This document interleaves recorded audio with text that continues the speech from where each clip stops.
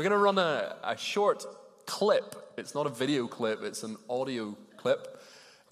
Just now, Carlin, if you manage to get that work. All I want you to do is just listen really carefully, and see if you can understand what's going on in this clip.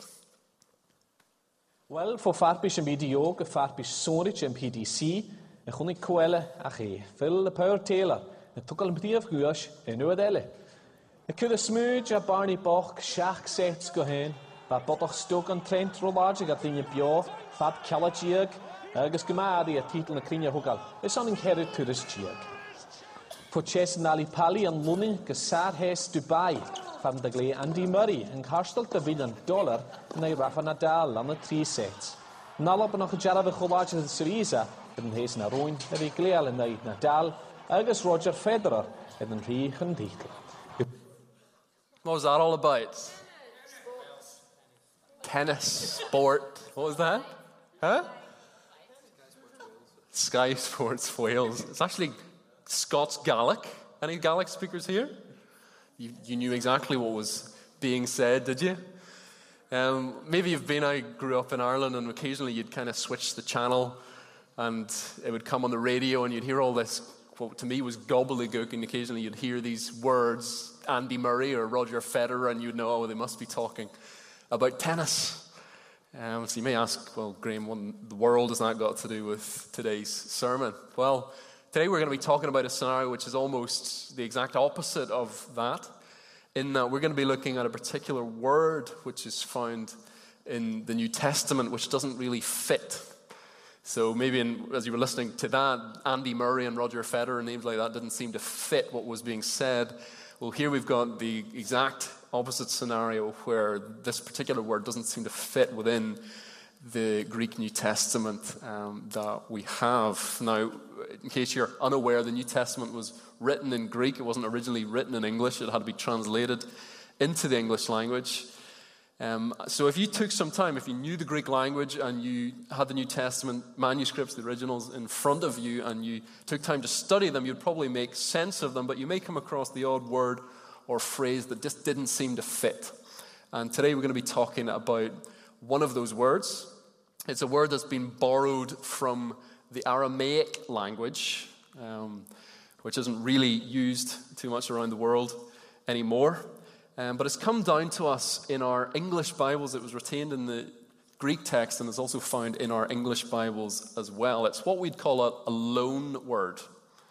Now, a loan word is a word which has been borrowed from another language, and we've adopted it into, it's been adopted into another language. Can you think of examples that maybe we use in our English language that aren't originally English? Pan au chocolat. Have you had your dinner yet, Peter? Pan au chocolat is a good example.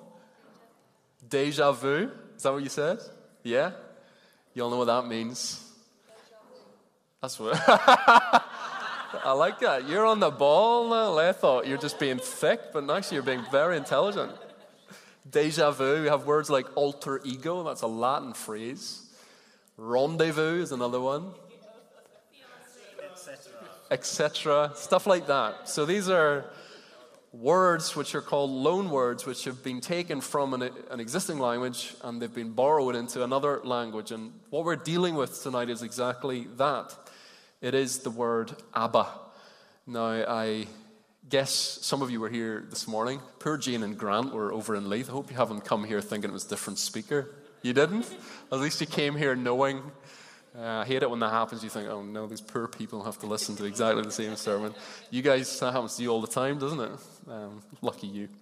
We're going into this word Abba, and we're going to ask ourselves, what does this word mean? We're right in the middle of a series on the Father, Heart of God. So we're going to ask ourselves, what has this word Abba got to do with the Father, Heart of God? And what indeed has it got to do with us? That's what we're going to be talking about this evening. So let's pray just before we start and get into it. Father, thank you that tonight you're present by your Holy Spirit. Thank you, God, that it's your desire, it's your real desire to speak to us. And God, maybe some of us had a long day, maybe it's the second service we've been in. God, maybe our brains are fried. Maybe we're thinking about tomorrow. God, whatever state we're in, I pray we'd just be able to find ourselves with enough head space and heart space to be able to absorb some of what you want to say tonight. I pray you'd speak to us. I pray our hearts would be open. And I pray that you would just enrich and bless and inspire what I'm saying, God, and it would indeed be what you're saying to these people. In Jesus' name, amen. Okay, so we're looking at this word Abba. Now, Abba is not just a Swedish pop band. It is something significant in the Scriptures. Abba Father, in particular, is the phrase that we're going to be looking at. And it's found 3 times in the New Testament. It was first used by Jesus. Can anyone remember where Jesus uttered those words, Abba Father? In the Garden of Gethsemane. Correct, Samantha, thank you. In the Garden of Gethsemane. And that was just, as you probably know, hours before Jesus was crucified. It was just after what we call the Last Supper. Jesus has predicted Judas is going to betray him. He's predicted Peter is going to deny him. And he's just hours away now from his crucifixion. And this is where we pick up the story in the garden in Mark 14 and verse 32. It says this: they went to a place called Gethsemane, and Jesus said to his disciples, "Sit here while I pray." He took Peter, James, and John along with him, and he began to be deeply distressed and troubled. "My soul is overwhelmed with sorrow to the point of death," he said. "Stay here and keep watch." Going a little farther, he fell to the ground and prayed that if possible the hour might pass from him. "Abba, Father," he said, "everything is possible for you. Take this cup from me, yet not what I will, but what you will." So here we have Jesus effectively in his darkest hour. This is him knowing that what's coming is just unthinkably cruel. He's going to go through beating, he's going to go through torture, he's going to be pinned to a cross. And he says to his disciples, "I am overwhelmed to the point of death." And he prays this, "Abba, Father, everything is possible for you. Take this cup from me, yet not what I will, but what you will." He's essentially praying, "God, Father, if there's anything else, if there's another way, please can I take it? I do not want to have to do this." But what we're most interested here today in is those first 2 words that he opens this prayer with, Abba, Father. What are the significance of those 2 words? And I've got 3 answers under 3 headings for you to that question. The first is this: Abba is the language of family. Say family. We said earlier that Abba was a loan word. It's been borrowed from the Aramaic language. It found its way into the New Testament Scriptures, the Greek manuscripts, and it's even come down to us, transliterated, if you like, into English. Abba, that's just what we have in our English translation, and it basically means Father. So what we've got is Abba, Father, Abba meaning Father, so what we've got is Father, Father. And you may think, well, if that's what it means, then why doesn't it just say that? Why doesn't it just translate it like that into our English Bible? And some people have suggested that Mark actually inserted a second word. He inserted the Greek word pater to explain to his Greek audience what Abba meant. In case they didn't know Aramaic, he put it in Greek so that they would understand. But I don't think that's consistent with the rest of his writings, because there's actually several times in the New Testament where Mark, in particular, references things that Jesus said in Aramaic, and then he goes out of his way to translate them, and he makes it very obvious that he's translating them. Here's some examples. Mark chapter 5 and verse 41, he says, this is when he raised Jairus' daughter from the dead. He said, it says, he took her by the hand and said to her, Talitha cum. Anyone speak Aramaic here? No one's willing to. Not today. And then he goes on to say, which means, so there he's clearly indicating this is, I'm now about to tell you what that means. He says, little girl, I say to you, get up. He's translated it. Mark 7:34, he looked up to heaven. This is Jesus healing a deaf man, and with a deep sigh said to him, Ephphatha, which means be opened. Again, that part in brackets is part of the original It's not just something we put in our English Bible, that's something Mark included in his Greek manuscript. And then Mark 15, verse 34, and at 3 p.m, this is Jesus on the cross, Jesus cried out in a loud voice, Eloi, Eloi, lama sabachthani, which means, my God, why have you forsaken me? So here we have several occasions where we have this phrase in Aramaic, and Mark is in particular making a point of saying, now I'm going to translate this, now I'm going to let you know what this means. He doesn't do that with Abba Father. He doesn't do that. He just says Abba and Father. Doesn't indicate in any way that Father is a translation of the word Abba. And so my point in all of this, and I think what Mark wants us to know, is that the Aramaic Abba and the Greek word pater are not just quite the same word. They're not an exact equivalent. Most scholars believe that Jesus was multilingual, and that means that he spoke multiple languages. What languages do you think Jesus spoke? Guess. Hebrew? Yep. Scottish. Thanks, Gary. Always appreciate your contributions. Aramaic, some people would say he spoke a few words of Latin. Arguably, he maybe used Latin when he was talking to Pontius Pilate. Greek, yeah, he certainly spoke Greek. So these are several languages that Jesus most likely spoke. But the majority of scholars believe that his first language was Aramaic. That was his mother tongue, if you like. Anyone here who's not from Scotland or England or Ireland and English isn't your first language, put up your hand. Okay, that's interesting. Maybe some of these things will make more sense to you. So here we have Jesus in deliberately using his mother tongue, his first language, to talk to his Father, to address his Father. I don't know if you guys who are non-English speakers, or not non-English speakers, that's not your native language, if you can testify to the fact that sometimes when you want to get something across that's deeply emotional, or you're under pressure, or you're under duress, or something's going on in your life where you just want to communicate something deep, that you'd possibly switch back into your mother tongue. Could anyone kind of testify to the fact that that was what you would do? Well, I think that's maybe what's going on here with Jesus. He's in this place of deep duress. He's under great pressure. The Bible says in other places that the sweat is coming off of him and it's like blood falling to the ground. Jesus is under deep pressure, and it's like what first comes into his mind, what first comes into his head is something that's very familiar, and it's the word in his mother tongue, Abba. There's a scholar called Kenneth E. Bailey, who is quite a well-known guy concerning things to do with the Middle East. He's a scholar who's taught there for about 40 years, and he was teaching a group of Lebanese women in Lebanon, strangely, and I've lost my place, what was I saying? And he was teaching them on prayer, and he was talking about this word Abba, the very word we're talking about tonight, and he was launching off in this little spiel about how Abba was a first century Aramaic word, not so much around just now, and there was this kind of restless embarrassment going on in the room, and he was like, what's going on? And he said, have you guys got anything you want to tell me? And one of the ladies at the back put up her hand and said, Dr. Bailey, just so you know, Abba is the very first word we teach our kids. It's the very first word they learn, and this was only a decade or so ago.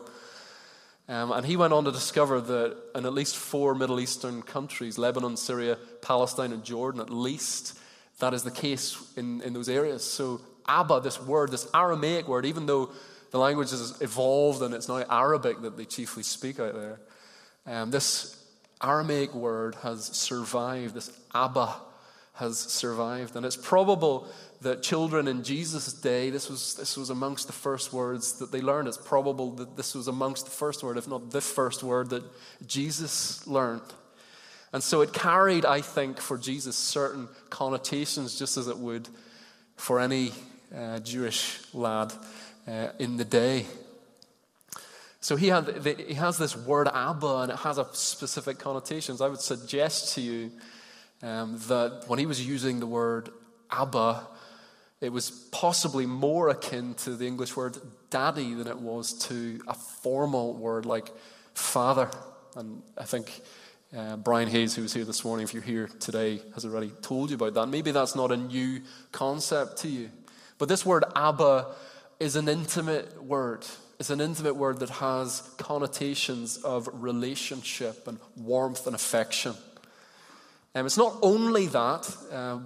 I did quite a lot of reading about this, and I think it's probably oversimplistic to say that it just means daddy, because there are people when they grew up typically would still use this word. So it's not just a word that tiny children would use. So I think Abba, if you want the Graham Williamson summary of what I think this means, maybe you don't, you're going to get it anyway. I think it means where deep respect and deep intimacy meet. And when we're talking about this word Abba, my preference, if I'm honest, is to probably translate it dad, or at least that's the version that I feel makes most sense of what the word means from what I've found out. You can probably translate it in a way that you're comfortable with, but I'm going to suggest that the word I'm going to be using most often in the rest of this message is the word dad. But here's the point. Abba is the language of family. That's what we said. That was the first point, which we're still on. Abba is the language of family. You see, you can talk about the Father. You can talk about him even if you don't know him, even if you're not related to him, even if you're not a child of God. You can still talk about the Father, but you can only ever refer to him as dad, as Abba, if you are a son or a daughter. That's the difference. So if you're a son or a daughter of God, you can address God in this way. And that's what Jesus was doing. He was addressing God. Abba, if you like, is the family name for the Father. How many of you here in your relationships, your close relationships with other people, whether that's a husband or a wife or your kids or your mom or dad, have maybe names that you would use of them and they would use of you that nobody else in the world is allowed to use? Admit it. How many of you are in that situation? Somebody get a mic. In fact, Jody and Jordan, come on, this is a special day, and you need to share it with us all. Cupcake. Alan, is that? That's them. That's them. It's not you. Okay. This can be a coffee time discussion afterwards. Okay, we're not gonna spend a long time on this one, because then you start asking me, and that's not a good thing. My point is here that I think Abba is like that. So Abba is like one of those names that you get to use of certain people, and certain people get to use of you, but nobody else is. So God has allowed us as his children to approach him in this way, Dad. Dad. And no one else gets to use that name but children. That's the way this word is supposed to be used. In fact, if you look up the word Abba in the Strong's Exhaustive Concordance, I know you do that stuff all the time, all you'll see is this. It's a very short entry. All it says is, of Chaldee origin, father as a vocative. Not evocative, a vocative. So what's vocative? That's a case. It's a grammar thing. I didn't learn any grammar, so I had to actually have to look up what this meant. Does anyone do any languages? You know what a vocative is? What's a vocative, Catherine? Yeah. So it's funny how people who come and learn English know more about English than we do, isn't it? But a vocative is a case. It's a case that you use when you're addressing someone. So if I say, I love you, Dad, the word dad there is a vocative expression because I'm talking to who? Talking to Dad. So that's a vocative. If I say I love my dad, then that's also a nice thing to say, but it's not the same as saying I love you, Dad, because I'm not addressing Dad. And so Abba here, the word Abba here is actually used as a vocative. It's talking to Dad rather than talking about Father. Does that make sense? So it's used, and that's always the way it's used in the New Testament. It's only used 3 times, but in each of those cases, it's always about sons and daughters communicating with their heavenly Dad, and it can only legitimately be used by sons and daughters. Only legitimately can be used by sons and daughters. And the Bible says in John 1:12 that if we receive Christ, if we believe in his name, that he gives us the right to become children of God. So we have that right as believers.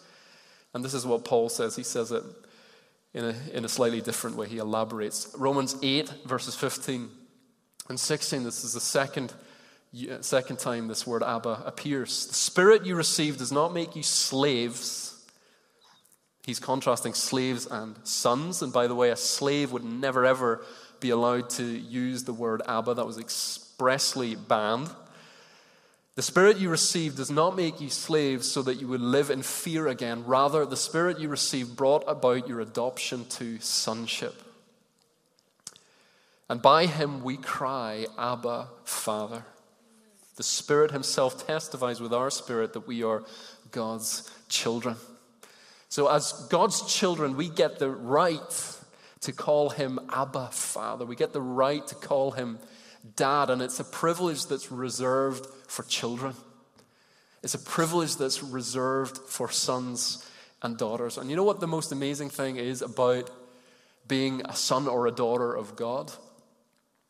Is that we get to approach God in just the same way Jesus did. We get to approach God in just the same way Jesus did. And I believe God hears us in just the same way that he hears Jesus. In fact, Hebrews tells us that Jesus is not ashamed to call us brothers and sisters.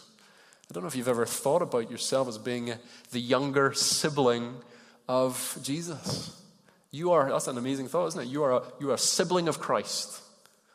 Not only are you a child of God, you are a brother or sister of Jesus Christ. That's what Hebrews tells us. That's what Romans 8 tells us. And so you're a child of God. You're a brother and sister of Christ. And so just in the same way that he is your brother, he is as a family member, approached God and said, Abba, Father, you get to do exactly the same thing. And to top it off, the Father hears you and listens to you in just the same way as he hears Jesus. And not only does he hear you, he delights to hear you. He delights to hear you. So in the same way that when Jesus talks to him, and he delights in the sound of Jesus' voice and in the cry of Jesus' heart, he delights in you talking to him and in crying out to him. Do you think when Jesus was praying in the garden and he said, Abba, Father, that God was listening?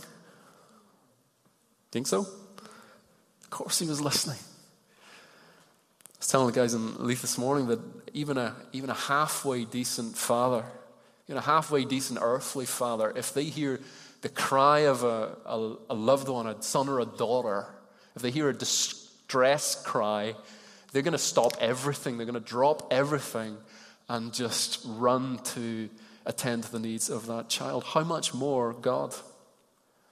How much more does God, does his ears prick up when you call on his name, when you reach out to him, when you call out to him with your heart? The way you perceive God will have a huge effect on the way you talk to him. So if you perceive that God isn't listening, or that God has got better things to do with his time, or that God isn't really interested in you, that's going to affect in a huge way the way you approach him. It's the same with any relationship, same with any kind of conversation. If you're talking to someone and you sense this person isn't listening, you ever have that? You ever do that? Dan's laughing nervously there. I saw you in a meeting up there. I hope you weren't doing that with them, were you? You were listening. Good. Was he, Rebecca? He was. Good. Hopefully. But if you sense somebody isn't listening, or they're preoccupied, or they're judging you, and that totally affects the way you talk to them, doesn't it? Totally affects the confidence with which you come. It affects your manner. It affects your body language. It affects the heart of what you're saying. So when you pray to Father, what kind of Father are you praying to? That's good. But what do you perceive him to be like? That's a rhetorical question, actually. Don't answer it. But what do you perceive him to be like? Do you perceive him to be interested? Do you perceive him to care? Do you perceive that it matters to God what you're saying? These are good questions to ask yourself. I want to tell you that when you go to God in prayer and you call out, Abba, Father, Dad, your Father's ears prick up. He gets moved. Why? Because he knows the voice of his kids. He knows the voice of his children. You know, as a father, as a parent, you know that even if you're in a room of 100 other kids, when your kid yells, you know that's your kid. It's like, whoa, that's my son or my daughter. And I think the same is true of God. He knows the cry of his children. And in the same way that a natural father or natural mother's heart melts when they hear the sound of their own son or daughter, I think that's what God is like. In fact, I know it. That's the way God is. So when you cry out, Abba, Father, when you cry out, Dad, you have his full attention. So believe it.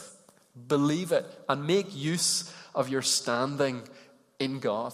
Make use of your position. Make use of your sonship or your daughtership, if that's a word. Make use of it. Believe that he hears you. I was encouraging the folks this morning. Why not, as a matter of discipline over the next little while, why not in your conversations with God, why not use, rather than using the word Father or God or Lord, which are all good things, all good names to give God, why not deliberately call him Dad? Why not deliberately just do that? Especially if that makes you a little bit uncomfortable. Especially if it does. Because I think the more you say that, the more you use that expression, the more you might begin to believe it in your heart. So why not take some time in your prayer life just to try and change the way you talk? And maybe that will change the way you think and the way you approach God. Second point, you still with me? Yeah. About Abba. The first one was that Abba is the language of family. The second is this: Abba is a hiding place. Abba is a hiding place. Any of you as a kid ever have a secret hiding place where you would go when either you were in trouble or you just wanted some quietness, you just wanted some peace, or you wanted to feel safe? Did you ever have that? Well, I want to suggest to you that in a manner of speaking, Jesus had a hiding place. You know, I think personally that Abba was a word that Jesus used all the time in his talking to God. But it's interesting that the only time that we get to hear him say it is in the garden. And we've kind of speculated about how he was feeling. But what is clear is that this was just an immense ordeal that Jesus was going through. He knows what's coming. He knows the beatings that are coming. He knows the humiliation that's coming. And he's most aware, probably the thing that's distressing him most, is that the Father he's been with in direct and intimate communication with from all eternity past, he's going to be separated from that relationship. And so he's distressed. He says himself, my soul is overwhelmed with sorrow to the point of death. And where does he go? He goes to, if you like, his hiding place. He finds a solitary place in the garden away from his disciples. He falls to his knees, and the word that comes most easily to his lips is perhaps the first word he ever learned as a child: Abba. His hiding place. His hiding place wasn't the garden. It wasn't a place. It was the person of Abba Father. You know, it's a well-known fact that if you're in trouble or if you're under pressure, or if you're all stressed out, one of the most pressing instincts inside of you is to go and find somewhere that it's secure and safe. I asked the guys this morning, has anyone here ever been homesick? Ever experienced homesickness? It's mostly girls that are admitting it. I think guys, if they're honest, maybe have too, unless you're born in Gorgie. You probably don't know what I'm talking about. But when I moved to Edinburgh 15 or so years ago, I can remember in my first year at university being extremely homesick, and I didn't like to admit it because I'm a guy and that's not cool. But I was really homesick, and there were times when I was really emotionally going through it or just feeling really exposed or vulnerable that the thing that I most wanted to do was get on the phone, call Stena Line and get on the first boat back home. Why? Because it was a place of security, it was a place of comfort, it was a place of solace. And here's Jesus at his most vulnerable, at his most desperate, deeply needing comfort and strength and assurance. And where does he go? He goes to Abba. He goes to Dad. He goes to his heavenly Father, straight into his presence. And it reminded me when I was thinking about this very much of Psalm 91. Any of you know that psalm? If you don't get to know it, it's a brilliant, brilliant psalm. I might read all of it. I'm not sure. I'll see how far I get through. This is Psalm 91. It says, "Whoever dwells in the shadow of the Most High will rest in the shadow of the Almighty. I will say of the Lord." In fact, let's read this together. Is it up there? "He is my refuge and my fortress." Are you with me? Is it up there? You're not saying it out loud. I didn't mean like mouth it. I meant say it. I've not even lost my place now. Start again, okay? Ready? 1, 2, 3. "Whoever dwells in the shelter of the Most High will rest in the shadow of the Almighty. I will say of the Lord, He is my refuge and my fortress, my God in whom I trust. Surely He will save you from the fowler's snare and from the deadly pestilence. He will cover you with His feathers, and under His wings you will find refuge." Say refuge again. "His faithfulness will be your shield and rampart. You will not fear the terror of night, nor the arrow that flies by day, nor the pestilence that stalks in the darkness, nor the plague that destroys at midday. 1,000 may fall at your side, 10,000 at your right hand, but it will not come near you. You'll only observe with your eyes and see the punishment of the wicked. If you say, 'The Lord is my refuge,' and you make the Most High your dwelling." Let's stop there. Brilliant psalm. And it's all about what I'm talking about. It's all about making God your hiding place. See, everybody has a hiding place. Whether you admit it or not, you have one. Some of you hide in drink. Some of you hide in relationships. Some of you hide in your money. Some of you hide in the busyness of life. But you all hide. I hide. The question is, where do you hide? And I want to make the suggestion tonight that the only safe place to hide is in the arms of Abba Father. That's the only reliable place to go. It's the only one where the cry of your heart is going to be met completely, is in the embrace, in the arms of Abba Father. So Abba is a hiding place. Number 3, Abba is a cry from the heart. Say heart. As we've seen, the first time we see this phrase Abba Father is when it's used of Jesus in Gethsemane, and we've already kind of imagined what that was like emotionally for Jesus and how he cried that. It wasn't a kind of apathetic cry. It wasn't a cry of indifference. It was a deep, heartfelt cry. It was reverberated within him. And it's interesting that in the other 2 times it's used, both in Romans and Galatians, the same sense of urgency, the same passion, the same emotion is expressed there also. We've already read the Romans one. And let's read Galatians. And I want you to note in both of those cases, Abba Father is something that's cried out. Say cried out. Galatians 4 verses 4 to 6. "But when the fullness of time came, God sent forth His Son, born of a woman, born under the law, so that He might redeem those who were under the law, that we might receive adoption as sons." We've read that before. "Because you are sons, God has sent forth the Spirit of His Son into our hearts, crying, 'Abba, Father.'" Crying, "Abba, Father." So the Greek word there for crying is the word kratzo. And that means to cry out loudly with an urgent scream or shriek. So this isn't Abba Father. It's not that. I'll not even try and do what it is because it's going to understate what it means. But it's a crying, it's a deep, heartfelt cry. It's not a whisper, it's not a kind of bland mention. It's a cry from within you. That's what the Bible tells us. And so if you're a believer here, God, this is what these verses are telling us, God has sent His Spirit into your heart to cry out toward your Abba Father. That's what's going on below the surface of your life if you're a child of God, because the Bible says it. That's what's going on under the surface of your life. And I have to tell you, it's a heart thing. It's a heart thing. Say after me, it's not a head thing. It's a heart thing. It's not a head thing, it's a heart thing. The fact that you're a child of God, that you can approach God as your heavenly dad, is a heart revelation. And, if I have an encouragement for you during this whole thing we're doing on the Father Heart of God, is that you need to have a revelation of this in your heart. It's not enough for you to grasp it in your head. Not enough. And I know that we all know, we talk about all the time about what God is like, that God is good, that He's forgiving, that He's generous, that He's bountiful. We talk about all that all the time. So these are things you're familiar with, at least in here. The question is it here yet? Is it?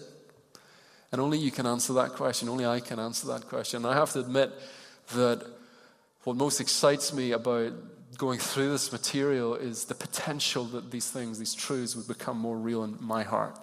And I want to encourage you that they can become more real in yours. Abba Father is a cry from the heart. And so my encouragement to you tonight is let it out. Turn to your neighbor and say, let it out. And don't smile. I know what some of you are thinking. Let it out.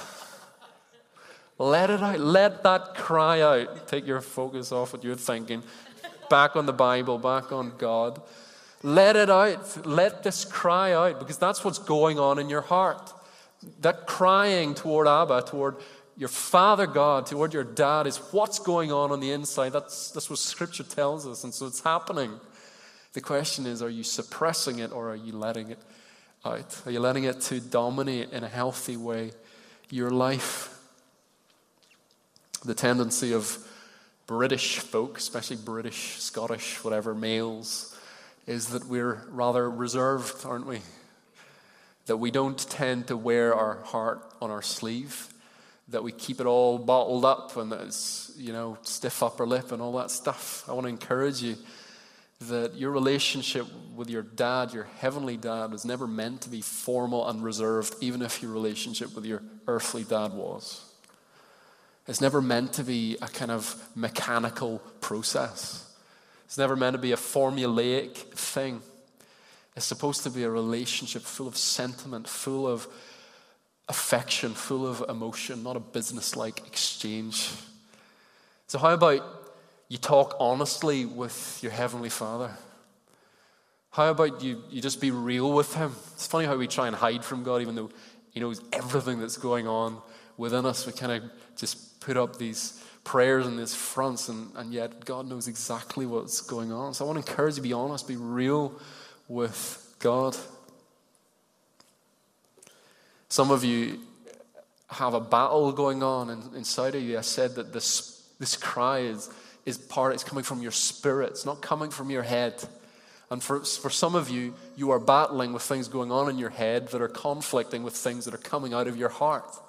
So you've got these voices and these things going on in your head saying, God doesn't like me, God doesn't have time for me, God doesn't want me, God doesn't like me, God doesn't desire to hear from me. And all these things are bombarding you when really deep inside what your heart is crying is, Abba, Father. And so you've got to, as best you can, stop listening to those voices and start listening to the Spirit of God within you. He's crying out. He's crying out, I'm a child of God. I'm a child of God. Abba, Father. Abba, Father. I wonder if we're allowing that relationship and that cry to have its full potential in our lives. I wonder if we are. And I've got to be honest with you, I wonder if I am. I want you to be honest with yourself and ask yourself, are you allowing this Abba, Father, this relationship with Him, this dad thing, this heart-to-heart thing to happen to its fullest extent in your life? And that's my appeal to you this evening. I'm going to stop there. I'm going to invite the band to come up. And I just want you to be honest with yourself. I just want you to be honest with yourself about, have you really taken this where you want to take it? And when we get to a heart-to-heart level with God, it can sometimes get messy. I wonder if you've ever been really messy before God. It's okay to be messy before God. There have been times in my life where I've been an utter mess before God. And I have to say, looking back, they've been the richest times in my entire life, where I've been completely broken, where I've allowed what's in here to come out. I've allowed it to get messy. There have been lots of tears, lots of puddles on the floor from the tears. And just messy, in case you were wondering. Just messy. So, my encouragement to you British folks, if there are any in the room, is to just be real. Just be really honest.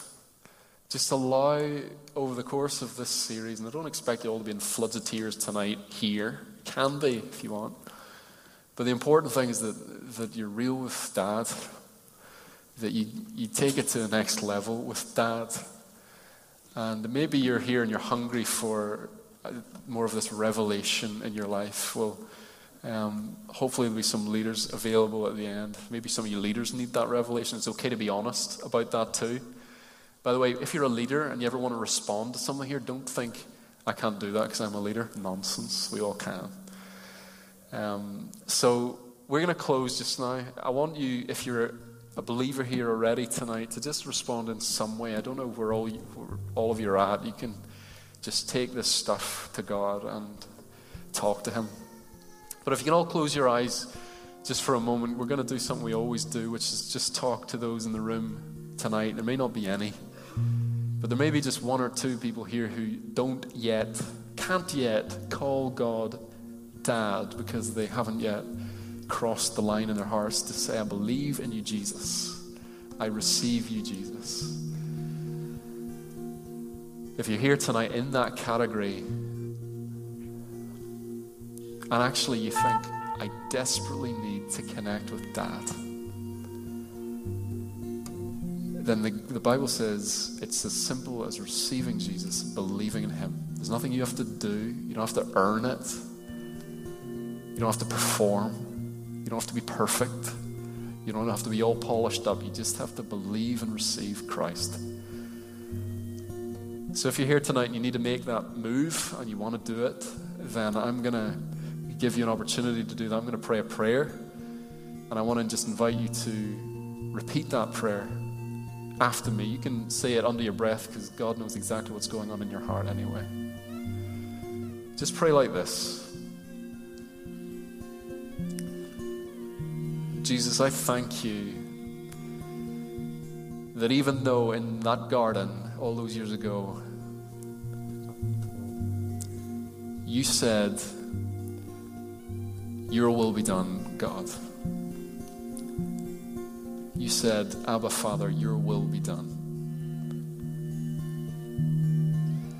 And I believe, Jesus, that even though it was the worst thing you ever went through, that what you went through on the cross when you died and you rose again for me, that bridged the gulf between me and Dad. That set up the relationship, that paved the way for that relationship to be restored and for me to be reconciled with you. Jesus, I fully believe that you died for me and you rose again. God, I also fully believe that I'm a sinner and I'm a mess without you. And I turn away as best I can tonight from everything within me that I know is wrong. I give my life to you. I thank you that you heard me when I prayed that. I thank you that it mattered a great deal to you. And I give you my life. In Jesus' name.